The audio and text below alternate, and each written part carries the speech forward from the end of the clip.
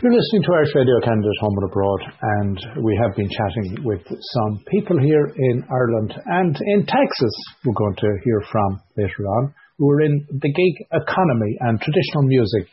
And I have Liz Doherty here with me, and I had the opportunity to chat with Liz earlier in the year at the Folk Alliance International in New Orleans. And Liz has a project that she has been working on, which is a revolution in the teaching of traditional music. And it's a revolutionary new system to support traditional music teachers. And it's been launched.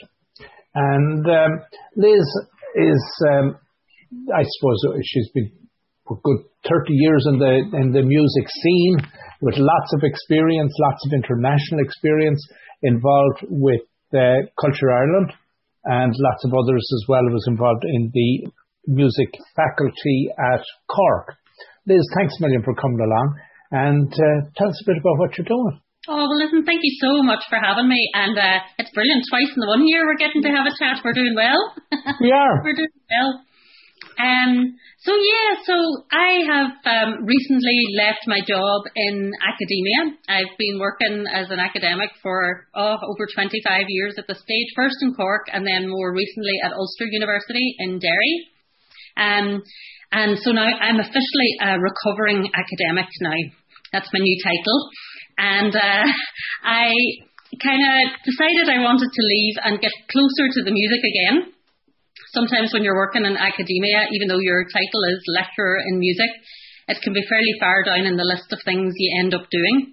And I'm going to cross you a little there, because part of your academia was, of course, a study of the Irish music and Cape Breton music. Absolutely. And some of the best years ever spent living in Cape Breton and getting to know the fiddle music there. And academia has served me well on lots of levels. Right. But you know what? I thought, I was going to be turning 50, and I thought, I want to have a bit more crack and be a bit closer to the music and doing stuff that'll get me closer to the music and the people making the music. And so just at Christmas, just around the time we met earlier, I was just getting ready to spread the wings and fly away from the permanent pension job and all of that carry on. And so then COVID landed and threw everything up in a heap altogether. But you know what? It worked out all right for me. I put the head down, and all the ideas that I've had for a long time all kind of came together. And so just a couple of weeks back, I launched I Teach Trad. And it's all about supporting traditional music teachers, because we do so much to support people learning traditional music, and we don't give a whole lot of attention or shine the spotlight on all the great people who are doing fantastic work teaching. And it can be a hard old slog teaching sometimes, because there's no system, there's no structure, there's no one place you can go to for ideas and information and training and all of that. And look, I've been doing this for a long time, and I thought I was the only one making it up as I went along. And then the more I talked to other people, I realised that, oh my goodness, we're all making it up as we go along. And that is brilliant. I mean, that sort of freedom is part of what makes Irish music, that we all have that kind of space to put our own stamp on everything that we do. But, a wee bit of structure and a wee bit of help couldn't go amiss. And that's kind of what I'm trying to do. So without squeezing the joy and the life out of it, to kind of create those structures and frameworks and build resources and start conversations and all of that for the traditional music teacher. So, Liz, the concept of trad often is that it is handed down from one generation to the next, and usually be it around the fire or around a pint in a pub or around in a session. How is it possible to try to recreate or to supplement that in a virtual world? Well, I think we even need to dial it back a small bit from the virtual world, because, that idea was very much the way traditional music was passed on historically, when people were growing up with it, rich in their families, rich in their communities. And we know that, organisations like, be it Coltis or the Pipers Club or whatever, came into existence to add another layer to that and to give the opportunity to to teach the music in more formal settings and to make it accessible for people then who increasingly were finding that it wasn't being handed down within their families. So we've already had that kind of step away from that nice nostalgic stereotype of heritage and culture that we have. And the models that were put in place when some of these organisations were set up, in the middle of the 20th century, even though everything has changed now, our technology has changed, the numbers of people wanting to learn traditional music, the numbers of people wanting to teach it, and the locations in which they're accessing this and wanting to access it have all changed. But still, the way that we started doing it in those early formative years of organisations haven't changed at all. So teachers are being expected to deliver this and to pass it on in these new settings for all these wide and varied students that we have around the world, but yet nothing has changed in the way that we deliver that.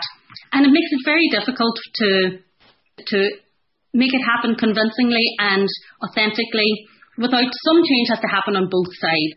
And I wasn't seeing that happening. I was seeing a lot of challenges happening and some kind of stagnation and a lot of everybody doing the same thing over and over again and people getting tired of it and burned out with it and not knowing how to get inspired or how to move with the times. And now we found ourselves all faced with having to move into a virtual world. And, again, a lot of the things we do great in person can translate into this, but there are other things and other possibilities that I don't think we've explored at all in terms of what we can do with traditional music and technology in terms of teaching. So I think there's lots of opportunities there if we can open our minds to the potential and kind of be excited about trying new things. And it's not a case of don't, try and fix what's not broken. It is, I think, that, if we're still doing things the way we were doing in the 1950s, when we have so many more things at our disposal, it's a really great moment to try and make some progress. So how would you give me the 15-second elevator pitch of what this is? Well, basically, I Teach Trad is all about turning great musicians into great teachers. It's as simple as that.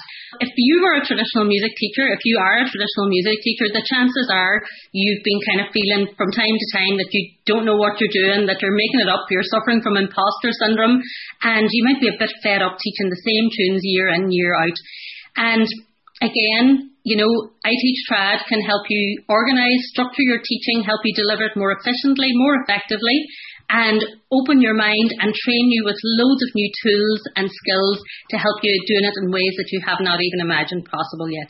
But what I've heard in essence is that your years of seeing what's happening has identified for you, in a sense, a lack of structure or a lack of cohesion that you felt you were able to in some way put together and respond to? Yeah, absolutely. I mean, I've been doing this from a lot of angles for a lot of years. Certainly I worked in the university, but I've been teaching fiddle all over the world for, the same length of time as I've been in academia. And I've also taught, as part of my kind of ongoing research to bring me to this moment, I've kind of done smaller projects along the way. I've set up music schools. I've taught 5-year-olds and 6-year-olds so that I actually had experience of doing that, so that I kind of tried teaching at every level. I taught online for a number of years before we've had to do it. And all of the things that I've learned, and from all the mistakes that I've made, and I've made tons of mistakes, trust me, but from all of that, I was like, goodness, I wish I had one person that I could have gone to for this and that I didn't have to do it all by trial and error. And so I've taken all that experience and kind of tried to put it in a format that now might help somebody else, to save them spending the time and wasting the time doing things the wrong way when somebody else has done it and can share that. Because a lot of our teaching sometimes happens behind closed doors. We haven't really, we haven't really shared all of our mistakes, and we also always tend to fall back onto the way that we were taught ourselves. And I find this remarkable that even people who are trained as school teachers, for example, when they go to teach traditional music, all the things that are great about being school teachers, things like, lesson planning and all of that, don't always filter across when they teach traditional music. It's like, after I'll go in and see what happens. And it's really funny, some of the anomalies that we have going on there. Right. Again, this is not about taking the joy out of it or the personality out of it. That is so important.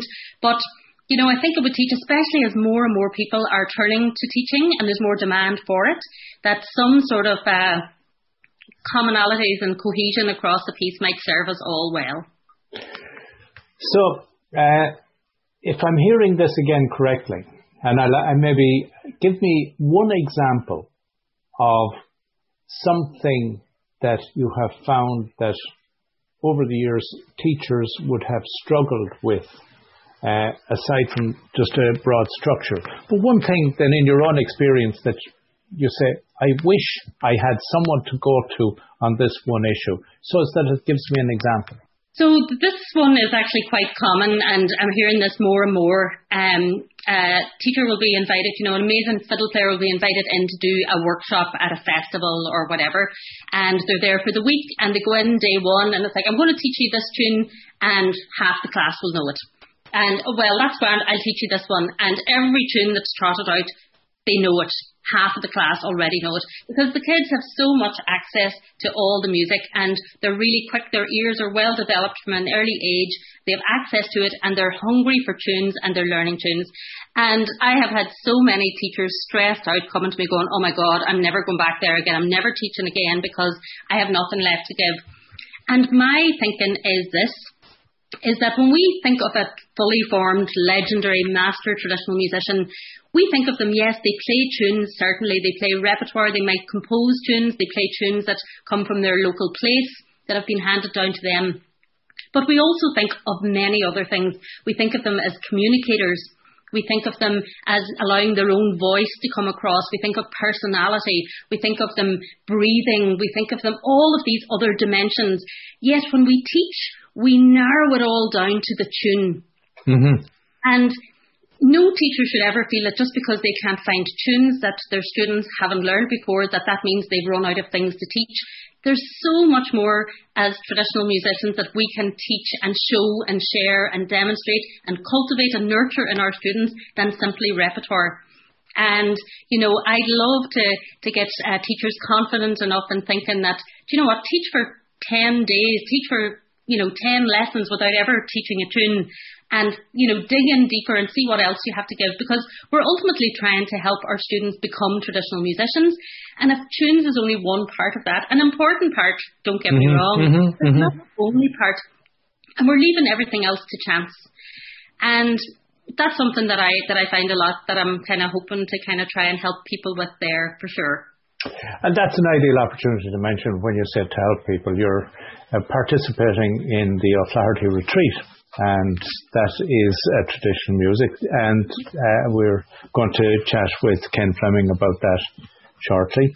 Tell me your take on that and what you're going to be dealing with there and what you're trying to achieve. Well, yes, I was absolutely so excited when I got the invitation. It would have been my first time attending the O'Flaherty retreat, and kind of was dead excited about getting to go to Texas and all of that. And sure now, obviously, it's not happening. But fair play to Ken and the team. They have done an extraordinary job in pulling this together. And it's just been really amazing seeing it all happen, and the team of people they have on the ground doing this. And I've been really inspired actually by their whole support for teachers. It's something that I haven't really seen in this level of detail coming to the teachers before. We've got guidance on, what pedagogy to, put forward and all of this, and then everything from how to record your videos and everything. They've been really on the ball in terms of supporting the teachers as well as supporting all the fantastic students who will be attending the event. And again, it's a great mix of lessons, instrument by instrument, but also lots of talk and conversation on different themes from health and well-being as musicians to particular techniques or particular regional styles or whatever. And of course, they've got all the concerts happening and all the dinners. And apparently in the actual real life gig, they would, baking pies and all of this sort of thing was a big part of it. And I'm absolutely raging that I'll be missing out. And I'm hoping Ken is going to be ordering like special delivery services of surprises to the house here in Donegal when it's happening. So just letting you know, you might remind him of that. Indeed. Well, Liz, we're running out of time. We'll get Ken's details on the O'Flaherty retreat from Ken. Your details, where can people find you and where should they be looking for you? Yes, so it's iteachtrad.com, and yeah, just drop me a line and I'd love to hear from you, and let's look after the teachers. Thanks a million. Thank you.